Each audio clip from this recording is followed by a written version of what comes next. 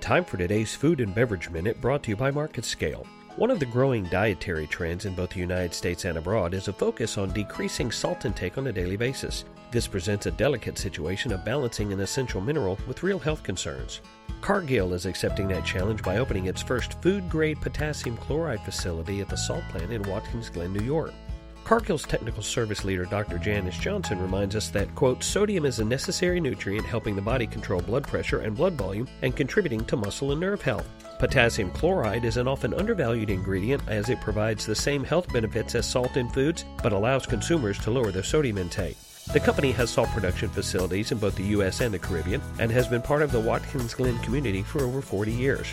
Their focus on providing a wide range of reduced sodium products in addition to traditional salt offerings should help them continue their dedication to consumer satisfaction. I'm Sean Heath, and this has been your Food and Beverage Minute.